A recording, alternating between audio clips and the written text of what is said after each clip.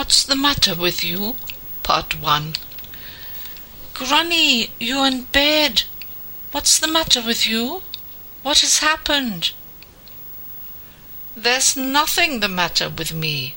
I just didn't have time to get dressed. I'm working. What?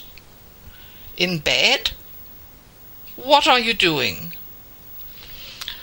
I'm busy. I'm writing love letters. Love letters? You? And what is that there?